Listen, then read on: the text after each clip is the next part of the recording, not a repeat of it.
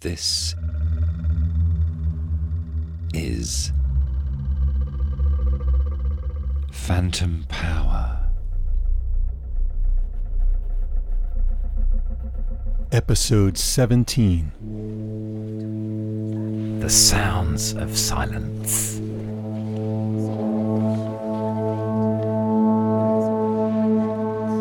We think of going to the movies as going to see the movies, but for a lot of audiences, they were going to hear a live concert that was accompanied by motion pictures.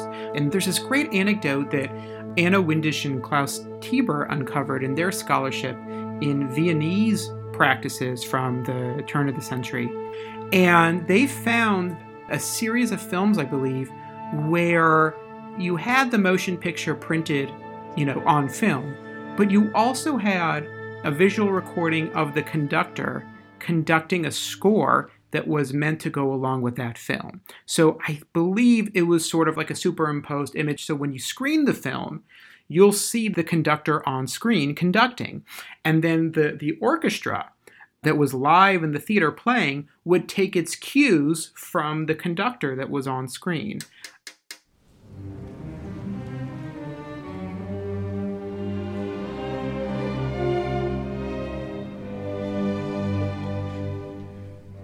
It's Phantom Power. I'm Mac Haygood. And I'm Chris Cheek. So what are we listening to here, Mac? This is Eric Dienstfrei. He's a historian of sound technology and sound media working at the University of Texas, Austin, and he knows a lot about the history of sound in motion pictures. So what's he talking about? It's this crazy story he told me about the silent film era in Vienna. So, back in the early days of film, people had to figure out how to combine music and film. And as you can imagine, in Vienna, they had this illustrious classical music tradition with famed conductors. Yeah. And it seemed like a good idea to just, put the conductor in the film and let the local orchestras where the film was being shown just sort of follow his conducting. Yeah, but I'm imagining this didn't go so well. No, it didn't.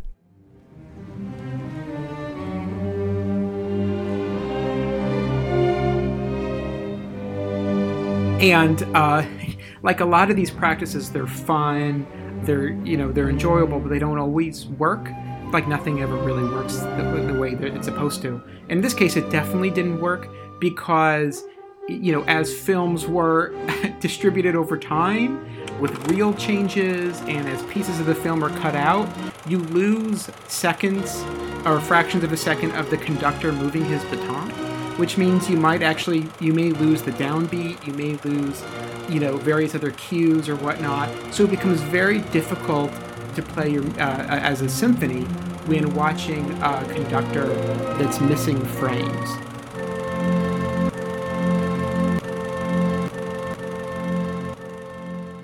So this is that sense that we all experience sometimes of the sound and the image being out of sync, right? Yeah, like the if this film is kind of beat up and it's missing some frames, then right. Suddenly the whole orchestra is off of the beat, and which is comedic. Yeah, it must have been hilarious. And that's really what our show is about today. Where does the relationship between sound and images at the movies come from? I mean, it might sound like a weird question because it seems completely natural to us, right? You take a film class at college, you learn about diegetic sound. Okay, that's the sound, am I right, that comes from the world being represented in the images, like a car horn blowing in the street or a clinking teacup in a Victorian parlour. Yeah, the characters hear it and the audience hears it. It comes from the world of the film. And then there's what they call non-diegetic sound. The sound that the characters don't hear, like the orchestral score or pop soundtrack or the narrator of the film talking to the audience. Exactly. And this seems entirely natural to us, that there's music playing that the characters can't hear, right? But all of this is just a set of conventions. Yeah. And these conventions are habitual to us, but someone had to invent them, right? Someone had to figure all of this stuff out, and kind of the audiences needed to buy into it. There's a lot of trial and error. Yeah, exactly. What we think of today as just sort of standard practices is far from inevitable. And there were a lot of experiments going on, ways to try and think of the merge of motion pictures and music as much more of a multimedia experience. And so where we arrived at, if anything, is far more conservative and conventional than what was actually being practiced in that early era. And I think that's why this early era attracts so many people, because you just see so many creative practices that have since been lost, but that there are records of. And when you uncover them, it's just really funny to see, like, this is what cinema could have been, maybe in an alternative universe.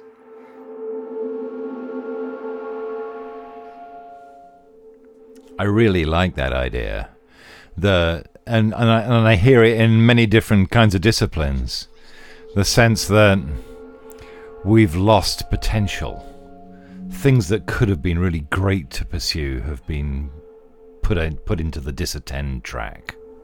Yeah, and so if you really want to understand the film soundtrack as we know it today, you need to go back to its prehistory in the so-called silent era. Right. And luckily, I got to talk with one of the OG scholars of the silent film era. I have to ask you, what's an OG scholar? It feels like it's missing the M. Original gangster. Oh, okay. He's an original gangster of silent film sound scholarship. Film scholar. Hi, my name's Rick Altman. I used to teach at the University of Iowa. Now I am an emeritus faculty member, still teaching a graduate seminar on film sound. Rick is the author of a lot of things, but most importantly for our purposes, he wrote this book, Silent Film Sound, that came out in 2004 in Columbia University Press. It's this multiple award-winning book full of archival finds and insights and really great pictures. It's kind of a large format book. And in one poll, it was voted one of the top 5 books on film of its decade. He doesn't sound like a gangster at all. No, he doesn't. He sounds like a nice man who lives in Iowa. Right. But when Rick got started in his research, silent film sound was not exactly a hot topic. People seemed to think that everything that needed to be said about silent film, and silent film sound in particular, had already been said. I came along and thought to myself, this is going to make it very easy for me to write the first chapter of my general history of film sound. So, Rick thought that he was just going to be able to summarize all of this work that had already been done on silent film and silent film sound. And that was just going to be a chapter in this longer opus about the history of sound and film. Right. There was just one problem. Unfortunately, when I went to the library, I found that the whole area was uninterrogated. Basically, Rick was going to have to do this research himself. So he starts digging into historical materials, newspapers, trade magazines, technical documents, ephemera from the silent film era. Mm-hmm. But as he did it, I kept running into confusion about what I was dealing with, what I was reading about. I would be reading about sound effects, and they would be called somehow music. Well, I didn't understand how that was possible, but every time I would find this confusion of terminology, it sent me to a new domain and made me realize I was dealing with a much more complex situation than had been presented in my professional press. So what Rick Altman discovered is that the story of silent film sound was multiple. It was really the story of a whole bunch of other forms of 19th century entertainment.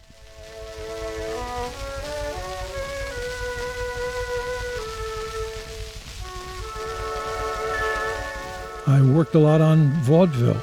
I worked a lot on the history of magic lanterns. I dealt with the architecture of concert halls. I found that phonography was absolutely central to the work that I wanted to do. So, some of this history goes way back, right? I mean, the magic lanterns develop out of the camera obscura in the middle of the 17th century. The camera obscura goes right back to Leonardo. Those kinds of people were playing around. A lot of painters were playing around with the camera obscura. So the camera obscura was like the pinhole camera that would... Yeah, somewhat you could see what was going on outside projected into the wall. And the magic lantern, introduces gradually a lens by which you can focus that image. So, you can write on glass, you can paint on glass, you can see those kinds of shadows moving around inside your house. I love to do that. I spend my days doing that kind of thing. And in the kind of late 17th, early 18th century, they began to adapt this technology for all sorts of purposes. Some of it was for storytelling, but also people began to use the magic lantern for lecture circuits. They began to use it for scientific teaching and so forth. And do you know what they used to create the light to illuminate the slide and project it onto the wall?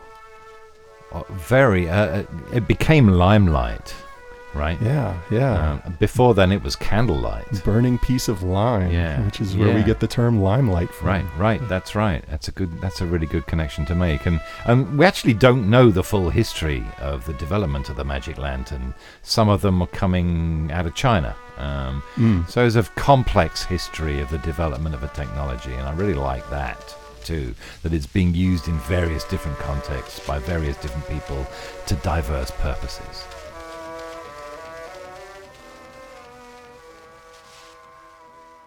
Yeah, and I think what this shows us is that motion pictures weren't born in a vacuum, right? There were already these technologies and different kinds of traveling shows and entertainment, and they all use sound in different ways. So people had already been projecting still images and telling stories. And of course, the song and dance and light poetry of vaudeville was a really dominant entertainment at the time. Right. So when the motion pictures arrive, all of these different players see film as an extension of what they were already doing. They all have different conceptions of what this technology is and what it's for and what it's even called. So Altman is looking at all of this, and he realizes that he has to avoid this pitfall of thinking about the past that we so often fall into.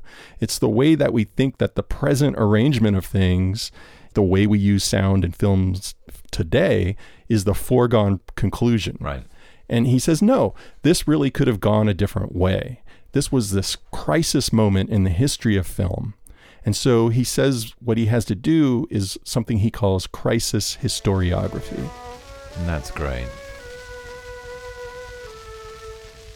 Crisis historiography is something that I came up with in order to explain to myself what I was doing.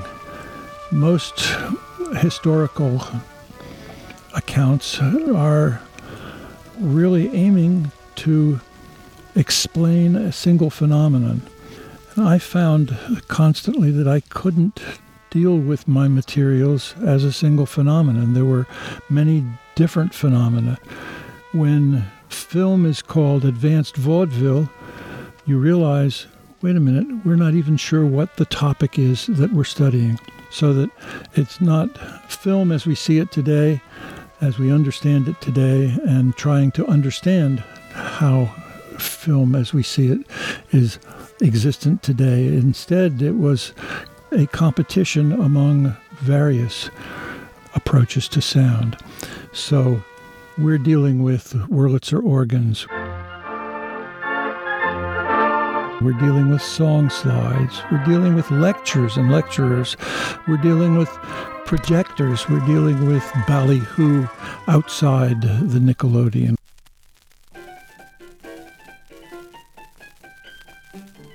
Come on, ladies, come down and check out our show. We've got a show that is really more important than anybody else's.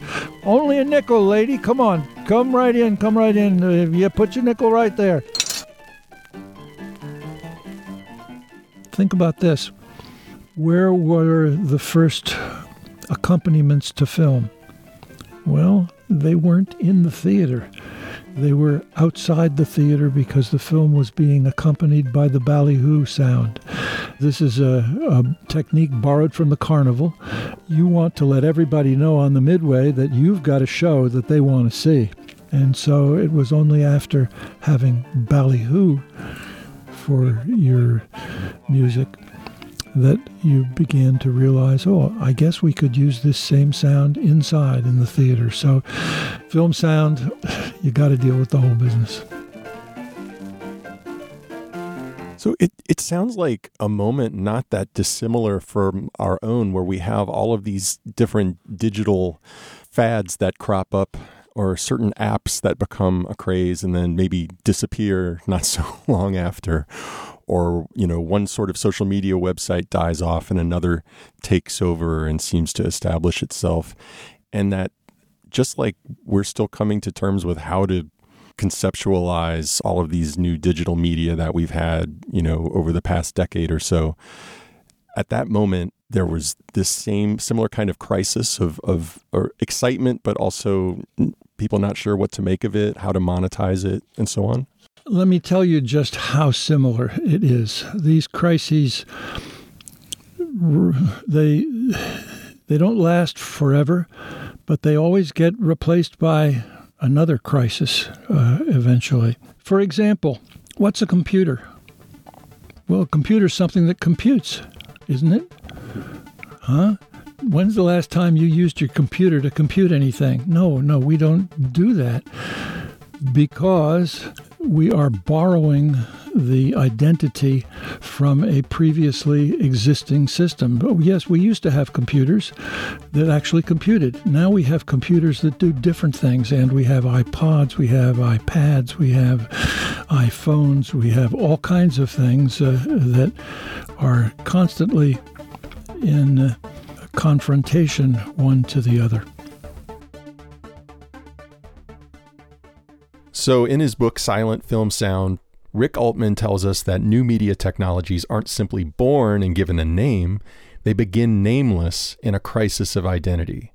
And there are three components to this identity crisis.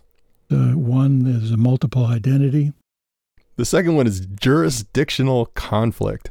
Constant competition among the various approaches to sound, and then eventually an overdetermined solution arises. There is an agreement among these systems that makes it possible for everybody to come out doing well.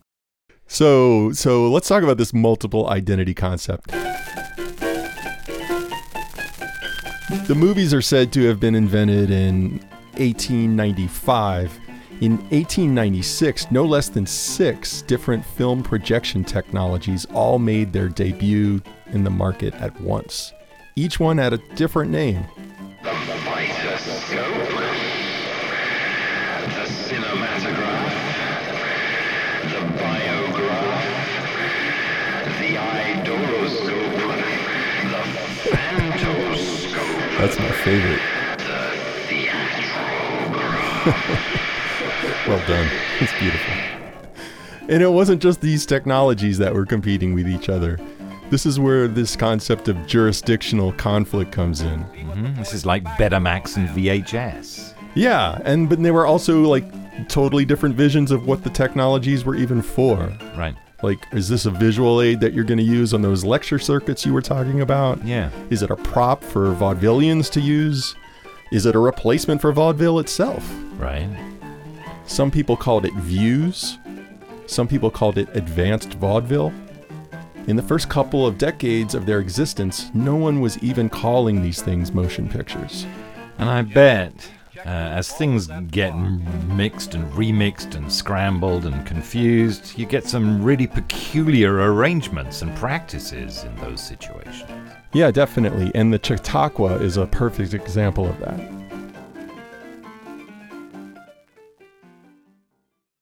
Chautauquas were organizations, usually rural. They started out in upstate New York, that were dedicated to the lecture circuit.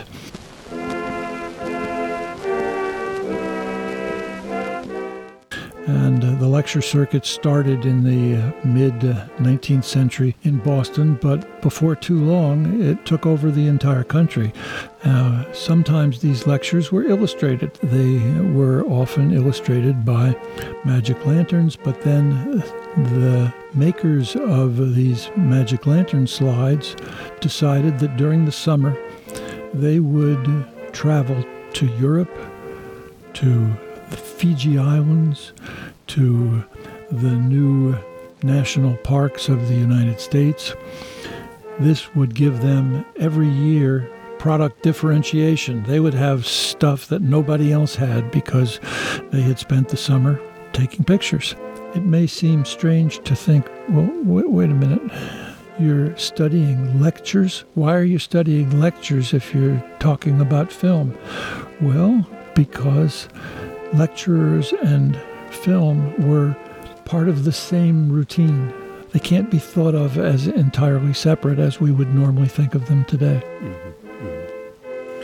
So in this sort of practice then, there would be documentary film being shown, and someone would literally be narrating the film, lecturing over it about the locations that we're looking at. Behold the stunning snow-capped peaks of Mount Kilimanjaro. Absolutely. And they were really good at that, and they had been well practiced in it. But the way the film was used in a Chautauqua was like completely different from the way it was used in, say, the Nickelodeon.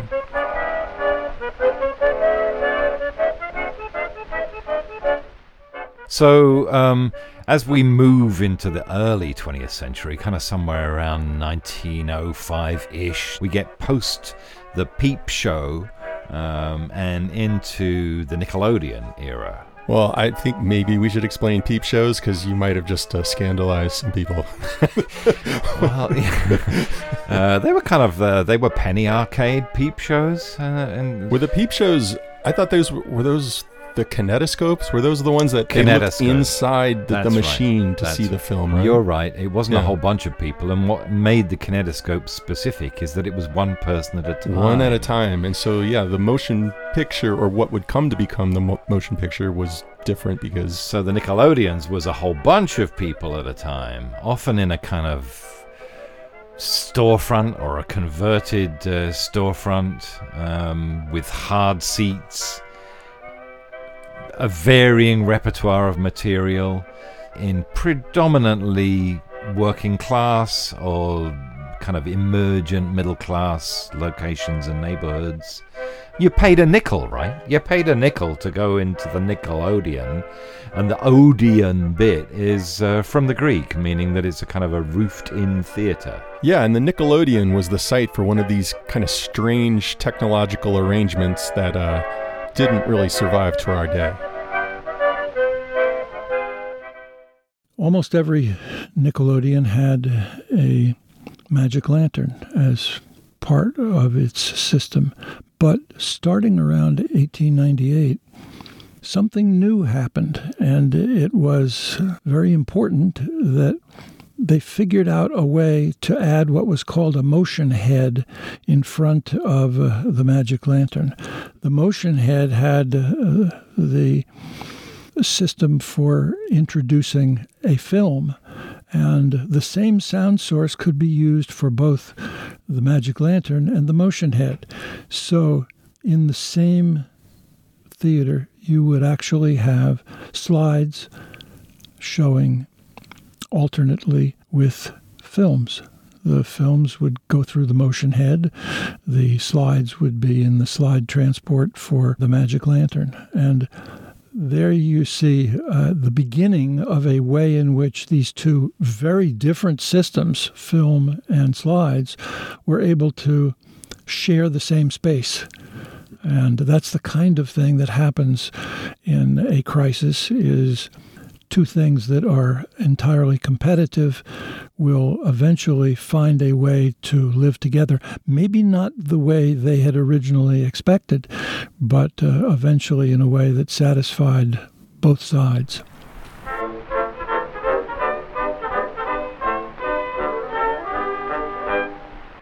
So in these spaces like vaudeville houses and the Nickelodeon, we have practices that would seem pretty unrecognizable to us today as going to the movies.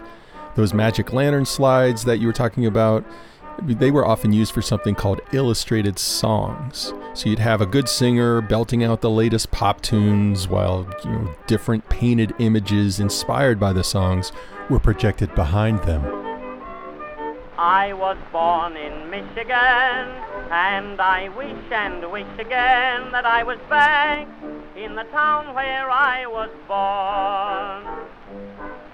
These illustrated song slides were glass slides, which were based on photographs, which the slides were then colored by teams of women. In vaudeville, there were hand-colored slides and sheet music that served the purpose of illustrated songs, but they were props that were used by individual vaudeville performers. So there was only one copy of them, just as, well, let's see, if you had a dog show in vaudeville, you'd have to bring in the dogs, you'd have to bring in the hoops, you'd have to bring in the stands. Well, this was a little bit different. You had to have the magic lantern, and in the magic lantern you put these hand-colored slides. They weren't mass-produced at that point. They were simply a vaudeville prop. So, I'm interested in this whole thing of the hand-colored slides and the teams of people doing the hand-coloring, because it begins to sound like an animation studio. Yeah. Well, what you're saying about like these slides being like part of something like a big animation house today actually comes into fruition after the advent of the Nickelodeon, because then the role of the slides and the illustrated songs really changes.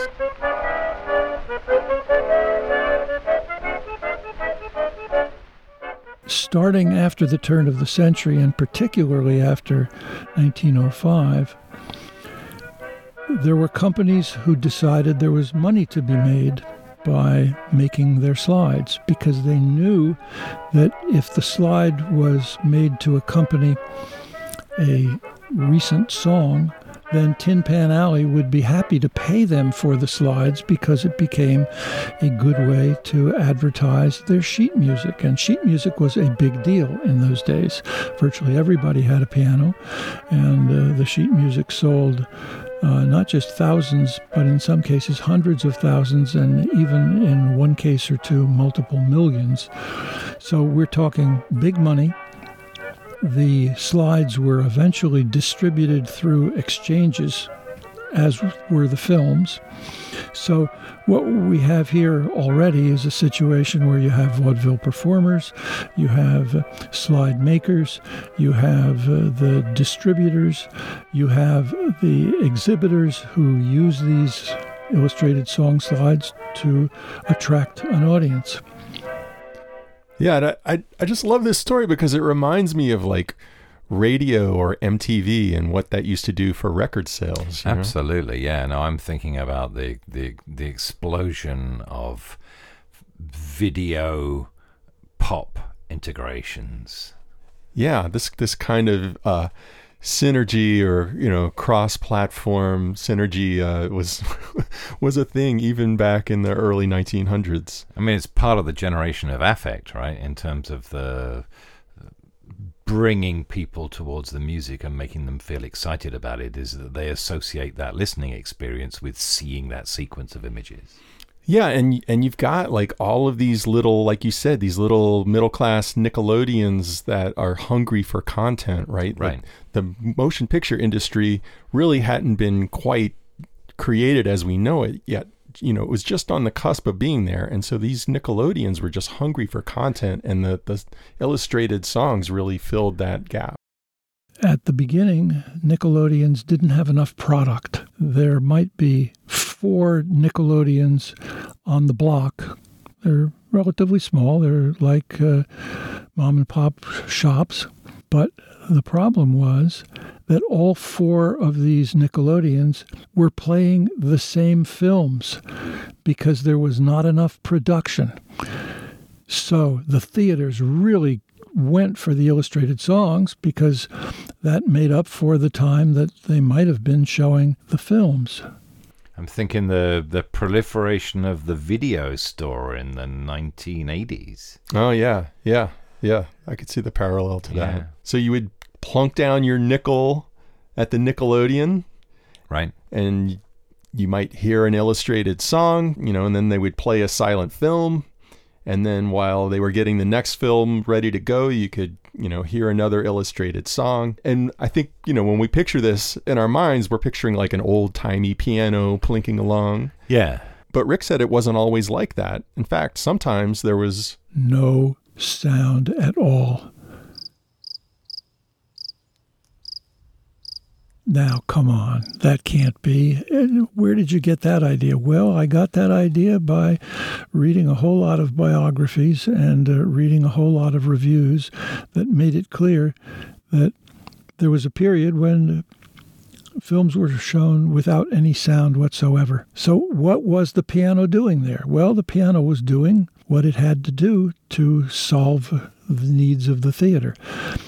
The theater had illustrated song slides. So when the slides were being projected, it was absolutely necessary for the pianist to be playing. But when the pianist had finished playing for the illustrated song, the pianist was told that this is the time when he can go and spend a little time to have a cigarette, and he'll be called back later for the next illustrated song slide.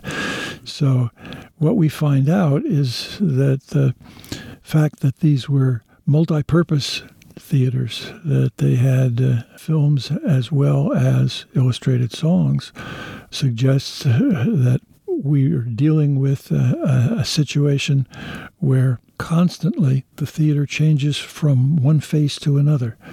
It's a film theater or it's an illustrated song theater. Yeah, and people would be making sound.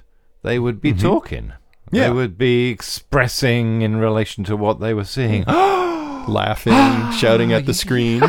All of that kind of thing. Absolutely, yeah. Yeah, exactly. So at this time, it probably felt like the crisis was resolved, right? Like you knew what these films were. They were something that you went and saw at the Nickelodeon, and you knew what to expect for your nickel. It was cheap. You got a half affordable, hour. You had fun. Yeah, a half hour of some illustrated songs and some silent films. And maybe a kind of a strange, collective, responsive, interactive environment.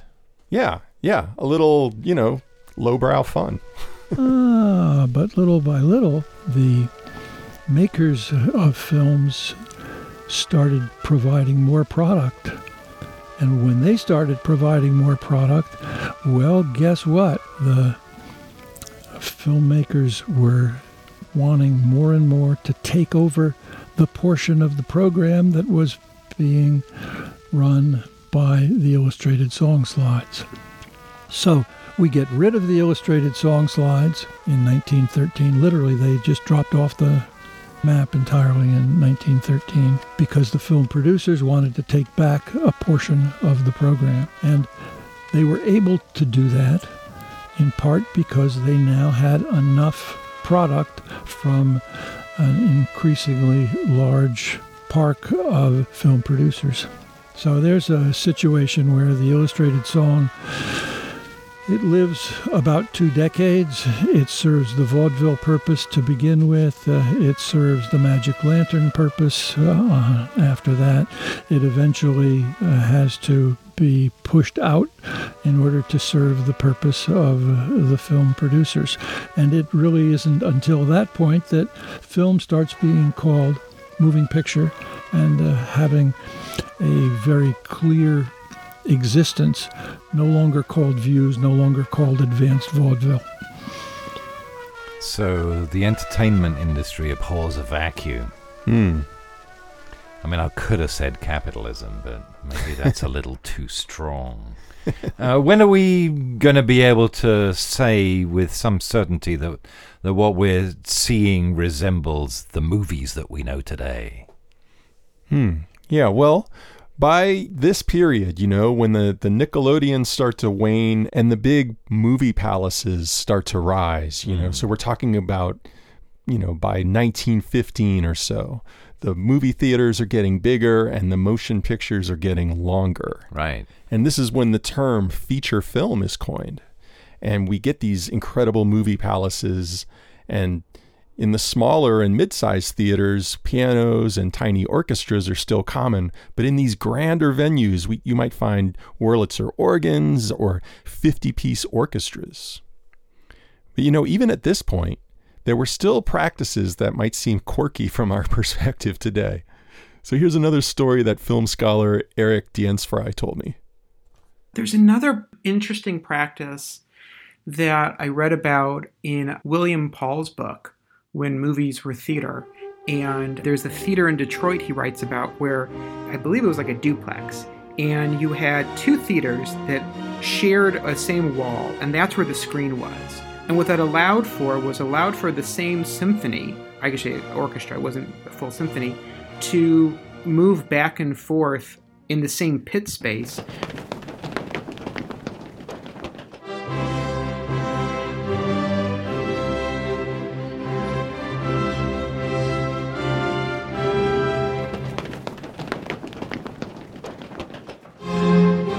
But basically, the orchestra would walk under the wall and play for one movie, then move back under the wall and play for another movie. It was kind of like this weird, watching the symphony orchestra move and sort of do their work was also part of the attraction of going to the movies there.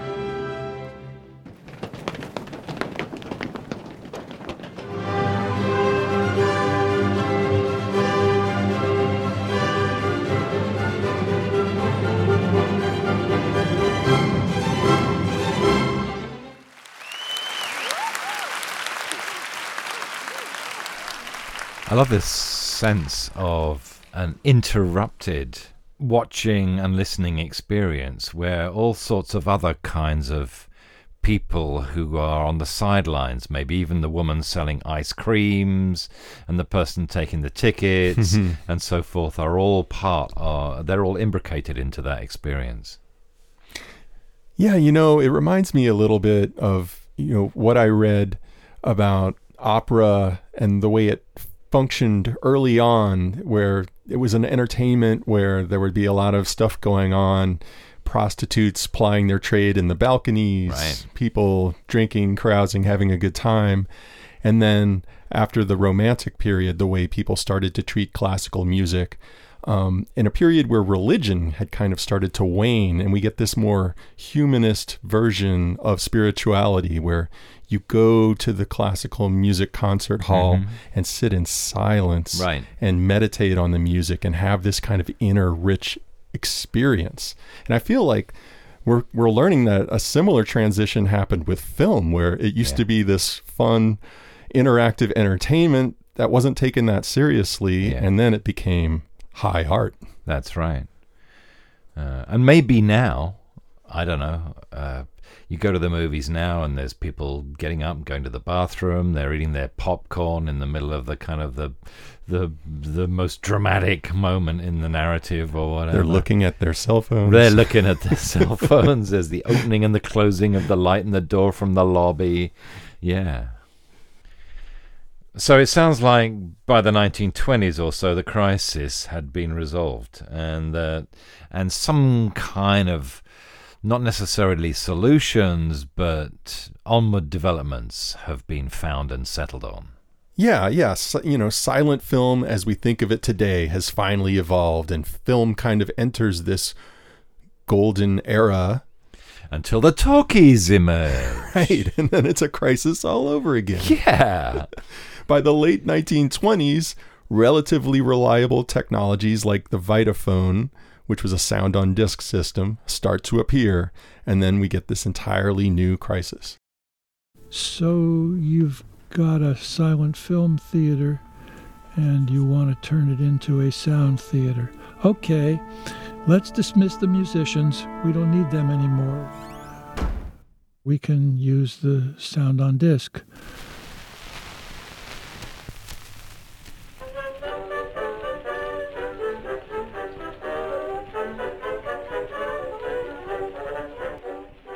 Now, wait a minute. What about my projectionist?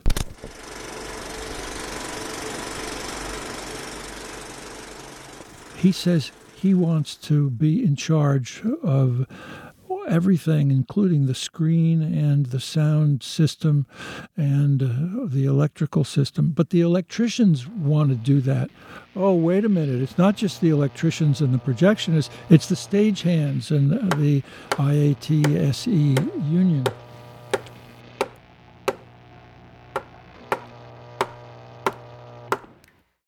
what we find is that all kinds of conflicts are operating in such a way as to each be counterposed to the others.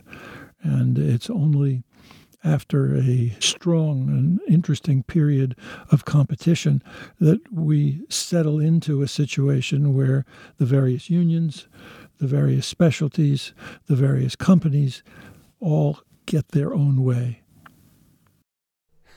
I don't know if they all got their own way. Don't you think? I think quite a lot of people got stuffed. Yeah, I'm not sure about that happy ending. You know, the studios made a lot of money, and then there were an enormous number of technicians who didn't get paid so well. Yeah, and you're paying one orchestra to play the score one time instead of orchestras all over the country. That's right. It's putting a huge number of live musicians out of business. Well, be that as it may, what I really like about Rick Altman's work is just this focus on the crisis and this sort of indeterminate nature of these things, that they really could be different. I like it too. I wonder whether we are in another crisis moment and we don't even yet know the constituent parts of it. I think that's definitely happening right now. But viewing habits and cinema going habits and what's going on with the movies and the fact that everyone's watching series and what can be played out through a bunch of episodes on TV that's totally different from how you could structure a film, and how domestic viewing habits and listening habits have changed because of the mobility of technology around the domestic sphere and so forth. I think for our time period, the question is, will the crises ever be resolved, or are we just in a period of endless crises? I mean, I guess that's what Rick's work really tells us, is that it has always been thus. Right.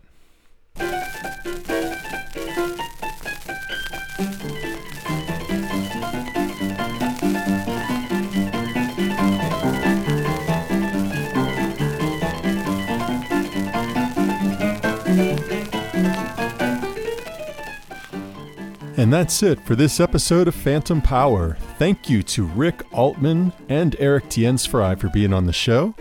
You can learn more about Phantom Power and find transcripts and links to some of the things we talked about at phantompod.org. You can also subscribe to our show there or wherever you get your podcasts. We'd love it if you would rate and review us on Apple Podcasts. Pretty please. Or tell us what you thought about the show at Facebook. Or give us a shout on Twitter at PhantomPod. Today's show was edited by Craig Ely and me, Mac Haygood. Our intern is Gina Moravec. Phantom Power is made possible through the generosity of the Miami University Humanities Center, the Robert H. and Nancy J. Blaney Endowment, and the National Endowment for the Humanities.